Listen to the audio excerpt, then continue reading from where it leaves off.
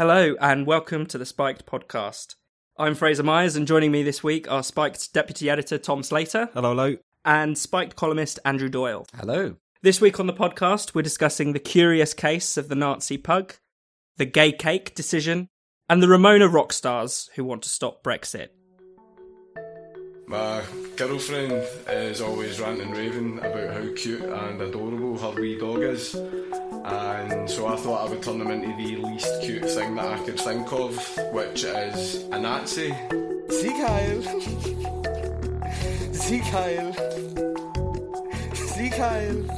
That is a funny dog to make do that. It is, and also, because of the proportions, it must be harder for him to get his little leg above his head. 2 years ago, Marcus Meekin was working in a call centre when he made a video of his pet pug performing a Nazi salute. Little did he know it would turn his life upside down. He was arrested, charged and found guilty of posting grossly offensive material online. Spiked went to meet the man behind the meme for our latest film, The Curious Case of the Nazi Pug, which is available to watch now at spiked-online.com. Andrew, you've been following the Marcus Meekin Count Dankula case from the start. Why did it first grab your attention? Because it was a person going to court for a joke, effectively, and I thought that was a really shocking development. I'd written about it fairly early on because it wasn't getting much coverage, particularly. And at the time when I was writing about it, I didn't genuinely think that this would go as far as it did. I mean, the court case was ultimately, it took about 2 years through all the investigation and everything else. And initially, I just assumed it would be thrown out. I believe even the people after he was arrested, the officers that he spoke to, thought that this won't go particularly far, but it did. It went all the way to a full conviction. And even leading up to the actual trial itself, I was convinced that he wouldn't be found guilty. One of the reasons why this is such a landmark case is that it's an example of somebody clearly making a joke. I mean, if you watch the original video, the context is absolutely clear. I don't know if everyone's heard it, but if you see the original video, in the video, Marcus says, "My girlfriend is always talking about how cute and adorable her dog is, so I've decided to turn it into the least cute thing I can think of, which is a Nazi." And then he trains the dog to do the salute and the rest of it. So, of course, what that means is the joke is predicated on the idea that Nazis are evil, that Nazis are vicious, right? So that's the basis of the joke. The context couldn't really be any more clear if he tried.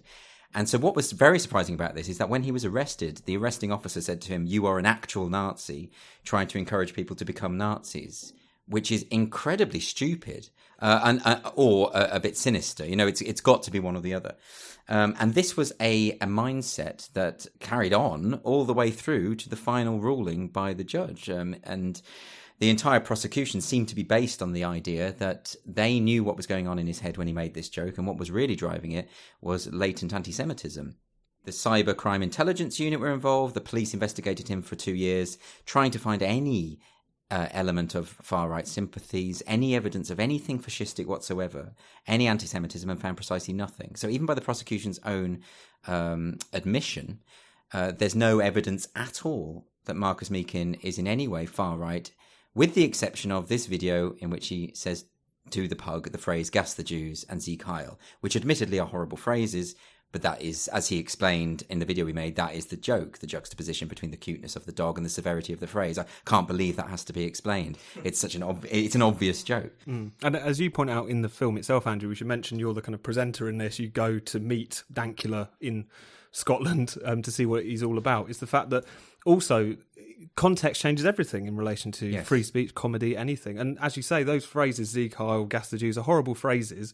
But when you say them to a pug, that changes it. And as you say in the film, it's actually quite a funny video. That's the other thing which is interesting about this whole case. It's the fact that not only when you're defending free speech in general, but also a lot of the cases which have been caught up in this clampdown really on offensive speech, particularly online, you do end up defending the indefensible, seemingly. Teenagers firing off racist tweets at footballers, as was the Liam Stacey case a couple of years ago. Students saying horrible things about teachers who had just been murdered in Leeds. These were kind of some of the landmark cases to begin with. The fascinating thing about the Dankula case, which it in some ways was so easy for people to defend him, he was quite clearly joking. He's a kind of self-styled YouTube comedian, and he's making jokes effectively at the Nazis' expense. That's really the underpinning of the joke. And it nevertheless, and this is something that is teased out in the film is the fact that very few comedians came to defend him. And I think what's kind of so shocking about this, and why I think it's really caught fire and gathered a lot of interest, not just in Britain but around the world, is the fact that we're not really just talking about defending free speech for the indefensible anymore, for people who want to divide us, who want to spread kind of hate-filled propaganda. We're also just sticking up for the right of people to make offensive jokes and have a bit of a laugh. And I think that's something that really shines through in the film. But what would be interesting to hear from you, Andrew, as well, is that actually what is he like? Because one of the quite striking things about this, and again, the people, you shouldn't just defend free speech for people who seem like nice guys, but is that he seems like quite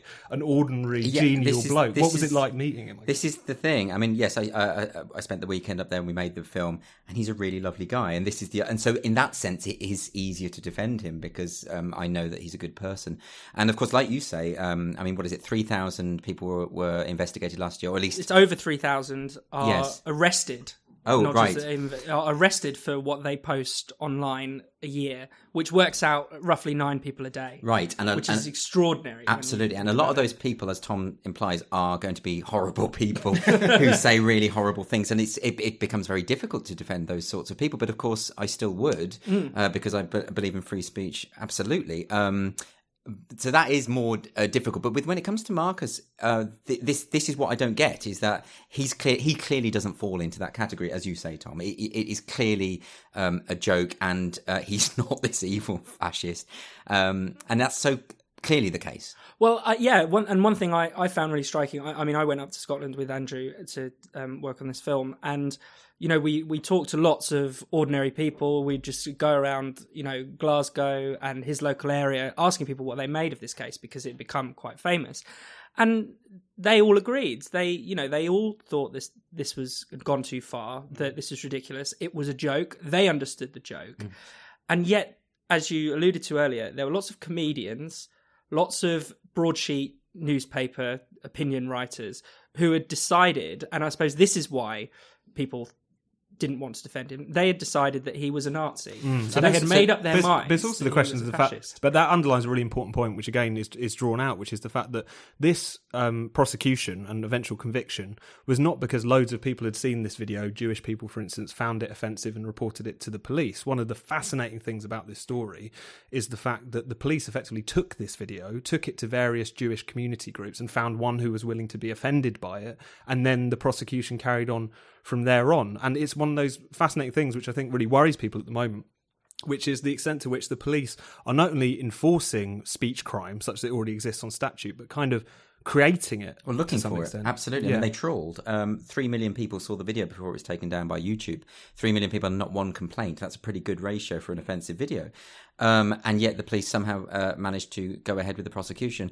I suppose I should say, in terms of the comedian question, obviously, because I am a comedian and I know a lot of comedians, and I would always say I wouldn't expect comedians to necessarily come out all guns blazing in his defence, because it's up to all of us individually who we defend, which battles we pick, all of the rest of it. You know, I'm not saying that. What particularly surprises me, though, is the number of comedians who are willing to actually side with the state on this issue and actually side with the court and say, no, he does deserve to be punished, he does deserve to go down.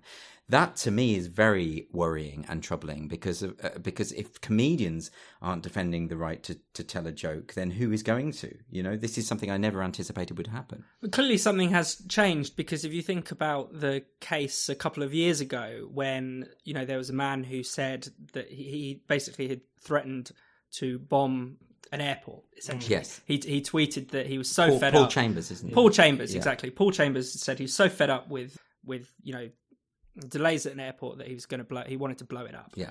And actually lots of comedians came to his defense, because it was, you know, in the early days of Twitter, this is one of the first, you know, cases of online speech being put through the courts.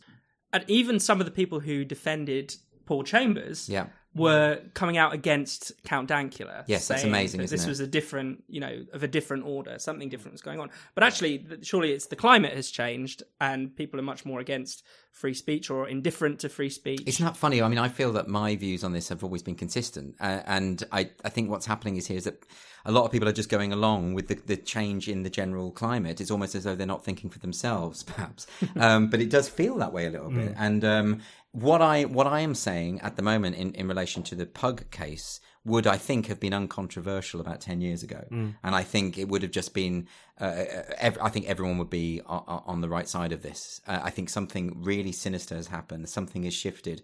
We've kind of become accustomed to this creeping authoritarianism, and we're sort of letting it go. Either that's through hate speech laws or through this culture of offence by which anyone who feels affronted by anything is taken seriously when it comes to the potential for censorship. That is a troubling development, and it seems like it's getting worse rather than better. But there also seems to be what's so really unpleasant and strange and bizarre and terrifying about this case is that there's a level of kind of insincerity to the charges that are levelled against him. It's hard to believe that anyone, whether it was the Scottish judiciary, the police, the prosecution services, actually believed that with this video, as they said in these court proceedings, he was effectively trying to foment Nazi sentiment with his pug. Similarly, all the comedians who not only just stayed silent, but some of them did join the kind of pile-on against him.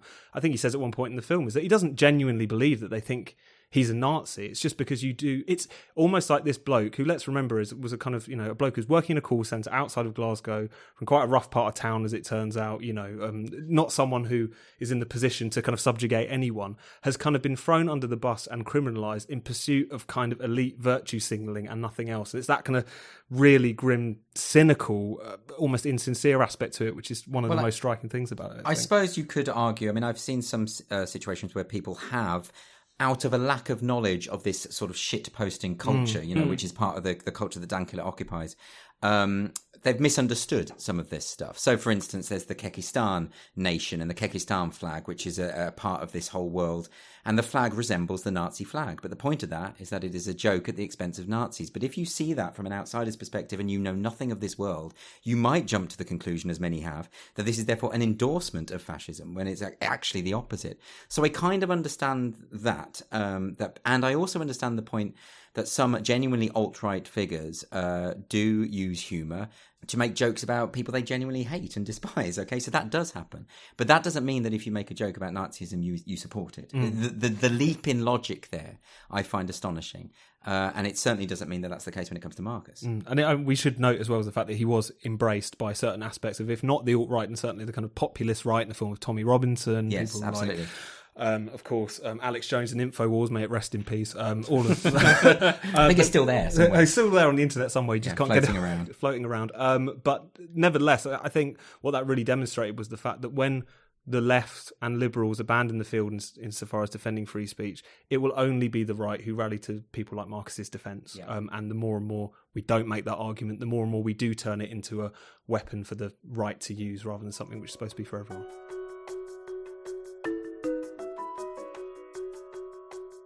You're listening to the Spike Podcast. If you're enjoying the podcast, why not give us a rating and a review? It really helps new listeners find the show. This week, the Supreme Court ruled the Asher's Bakery were within their rights to refuse to decorate a cake with a pro-gay marriage slogan. The Christian bakers had refused to do so as a matter of conscience, but they were taken to the court by gay rights campaigners and the Northern Ireland Equalities Commission. Initially, they'd lost their case, but finally the Supreme Court have overturned the decision and have decided that they didn't discriminate against the gay rights campaigners in refusing to bake this cake. Tom, can you tell us why this case, which has been going on for years now, I think since 2014, why this is so much bigger than just a message on a cake? Well, it is so much bigger than that cake, and it's become a real flashpoint issue in the battle between kind of equality legislation, often weaponised against people of faith or people of conservative religious backgrounds, and freedom of speech. Because, again, this case was brought under the pretense that the Asher's Bakery discriminated against this gentleman, Gareth Lee, who was affiliated with this gay rights group, wanted this cake with Bert and Ernie on it, which had a pro-gay marriage slogan.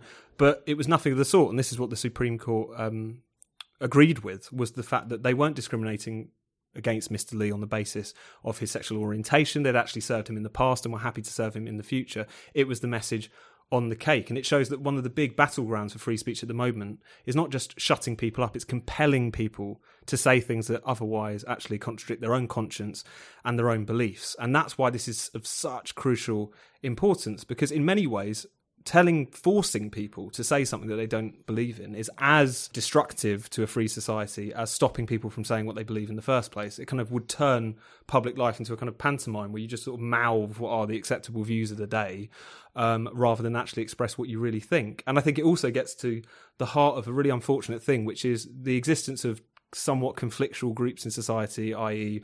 Religious conservatives alongside LGBT people. These kinds of conflicts which are going to come to the fore from time to time, things which could be settled in a far more informal and far less loaded way, have become, via equality legislation, huge, legal, incredibly costly, funded from both sides by huge lobby groups. And the cost question is interesting because neither of the groups in and of themselves would have been able to afford this extremely lengthy legal battle. I mean, it's only because the queer space campaigners, their case against the bakery was taken up by the Northern Irish Equalities Commission that they managed to sustain it for so long. And it's only because the Ashes Bakery were backed by the Christian Institute, who also have enough money to kind of defend Christians in these kinds of cases. But it's quite scary in a sense that in perhaps different circumstances, someone with less financial backing might have lost this case, might have not have been able to take it to the Supreme Court. And, we might have found ourselves in a situation where compelled speech in Britain is a reality. It strikes me that this is so overblown. It shouldn't really have gone anywhere at all. I mean, nobody comes out looking good in all of this, as far as I can see.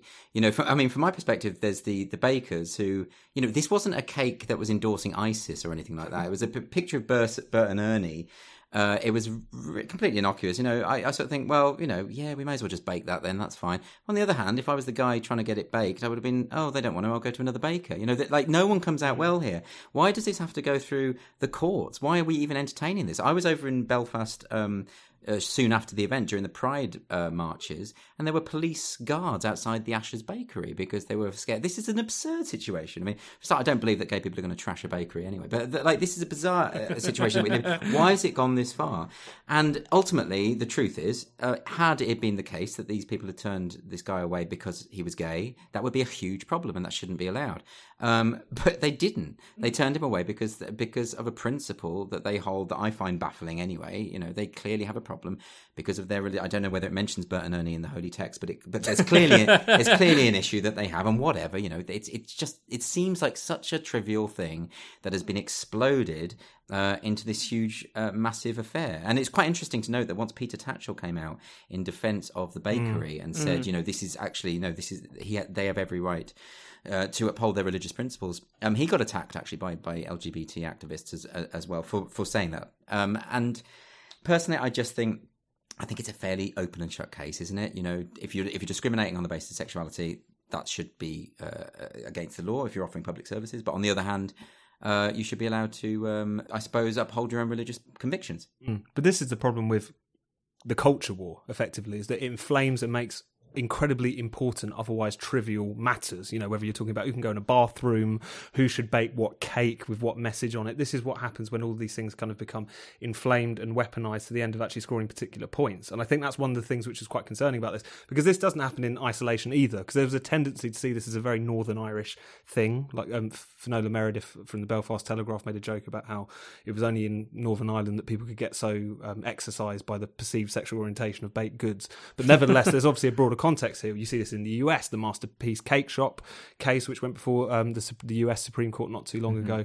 And there is a worrying trend towards using these kinds of cases. And I'm not saying Gareth Lee did this specifically in this case. There's no evidence to suggest that he did. As a means, as I say, to kind of score points. And I think if we're getting to a situation where via the law, people can effectively go into a bakery, a print shop, whatever it is, run by people of a certain conservative religious bent, and effectively say, hey, you stupid Christian, make this for me or else. I think that's going to actually inflame these tensions more than they have to be. Because the thing about an idea about discrimination, it's a very important thing that we guard ourselves against, that in the public sphere, which includes the marketplace, people aren't discriminated against on the basis of who they are. But you make a mockery of that when you treat something which could have been dealt with or by literally going to another bakery as something which is, again, this huge issue of LGBT rights. Is it partly because we're entertaining this, or we're developing this culture of grievance? This guy said after the event that he felt like a lesser person. Now, I'm not denying the sincerity of that statement. Maybe he did, right? But if he did, then there's a problem with resilience there, isn't there? That you couldn't have just gone to another bakery.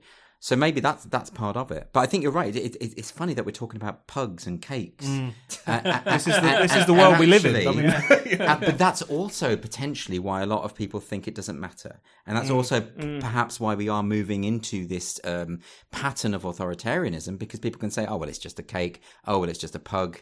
But it's actually the bigger principles behind these incidents that are troubling. You're listening to the Spike Podcast. If you enjoy the show, why not support us by making a donation? Spike content will always be free, but we rely on our listeners and readers to keep producing more of it. If you'd like to make a donation, just go to spiked-online.com and hit the donate button. At the weekend, Bob Geldof and other musicians wrote an open letter to the Prime Minister saying Brexit would be a disaster for the music industry.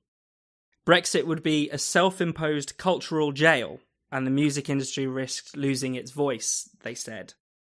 I mean, is this just another ridiculous Ramona rant, or is there anything more to it? Yes, yes, okay. no, completely. I mean, we've been told over the last few weeks, months, years that leaving the EU would effectively destroy Britain, end women's equality, workers' rights, that our immunity to certain strains of VD would be somehow damaged by this. Super gonorrhea, I think you're referring to. Which is a recurring talking point on this podcast because it's so hilarious. But now Bob Geldof, etc., saying that effectively Britain's outsized cultural influence was facilitated by the EU and therefore will be hampered by us leaving is just ridiculous. I mean, just on the face of, when you think about around the world, our big kind of musical exports over the years, whether it's Beatles, Rolling Stones, Bowie, etc. These are people who had their heyday before we joined the EEC, let alone How did they make it? How did they make it in the industry? Unbelievable. Exactly, without the patronage of Martin Selmayr or his equivalent at a certain point in time. It is ludicrous, but I think it just comes down to the fact that in the kind of fight against Brexit, it doesn't matter how ridiculous the kind of rearguard Remain set get. And what I can't really get to grips with is they can't think that this is helping them. The support of people like Geldof, the guy who, during the referendum campaign, led a flotilla of yachts down the Thames to face off against fishermen and Nigel Farage. This kind of elite smugness of a handful of pretty well-to-do pop stars isn't really going to help them. And it comes back to this question we talk about a lot, which is, do they care that this is what they look like? 'Cause it often seems like they don't know. They come across as so pampered, these people. I love the idea that Ed Sheeran and people like that think that if they write an open letter, the government's going to be like, oh no, Ed Sheeran's career might be damaged, so let's quickly reverse. Let's just ignore what 17.4 million people said we should do.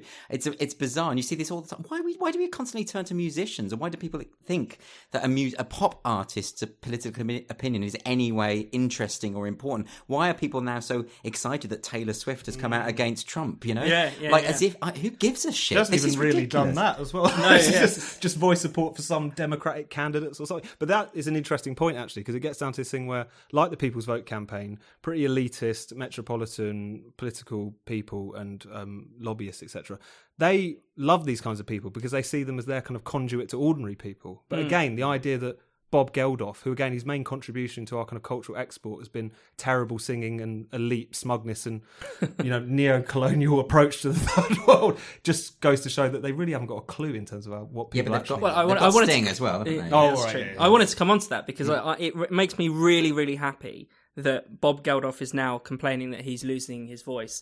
Whereas about 10 years ago, you would have, these musicians really would exert a great degree of power. I mean, they gave Bono a seat at the G8, for Christ's sake. I'm glad we don't live in that world anymore. And finally, ordinary people are asserting their interests, and we're not listening to celebrities. Yeah. So that, we've defied the celebrities in Brexit. The Americans defied the celebrities in the Trump vote. But also the very fact that all of the people that seem to be coming out for this People's Vote, people like Sir Patrick Stewart, Gary Lineker, etc., these are very rich people, are very well-to-do. It's precisely things like that caused the Brexit vote in the first place. It was railing against the establishment, against the overlords. I can't understand this mentality that seems to suggest that if people like Gary Lineker stand up there and say we need another vote, that people are going to say, "Oh, yes, Mr. Lineker, yes, of course, we'll do that." It doesn't. It's actually the opposite of the way people think. It's going to generate more resentment, surely. They're so narcissistic, I suppose, that even though they think it's in the interests of the country to have a people's vote, they wouldn't shut up for the good of a people's vote. But it's also quite strange that it's assumed that people in the entertainment industry, let alone kind of like pop and rock stars, it's seen as their duty to line up with the establishment. That's effectively what the whole Brexit debate, the whole when will Taylor denounce Trump debate, the whole Kanye is an Uncle Tom because he likes Trump for some sort of weird idiosyncratic reason. All of this whole discussion is premised on the idea that it is the role of pop stars, people who we would previously think of as kind of cultural rebels, to line up with the status quo. And I don't know how we got to this position, frankly. Well, I don't mind that they have their opinions, obviously. They're entitled to their opinions, they're entitled to say them. But can we all at least agree that it's hilarious? It's just really funny hearing these people banging on about this stuff. Hearing Lily Allen going on about Brexit. She's an independently wealthy person who sings about cunnilingus. Let's just call it what it is. These are not people who are political heavyweights, and they shouldn't be treated as such. Thank you for listening to the Spike podcast. For more Spike content and to watch the curious case of the Nazi pug, just go to spiked-online.com. Thanks for listening, and we'll see you next week.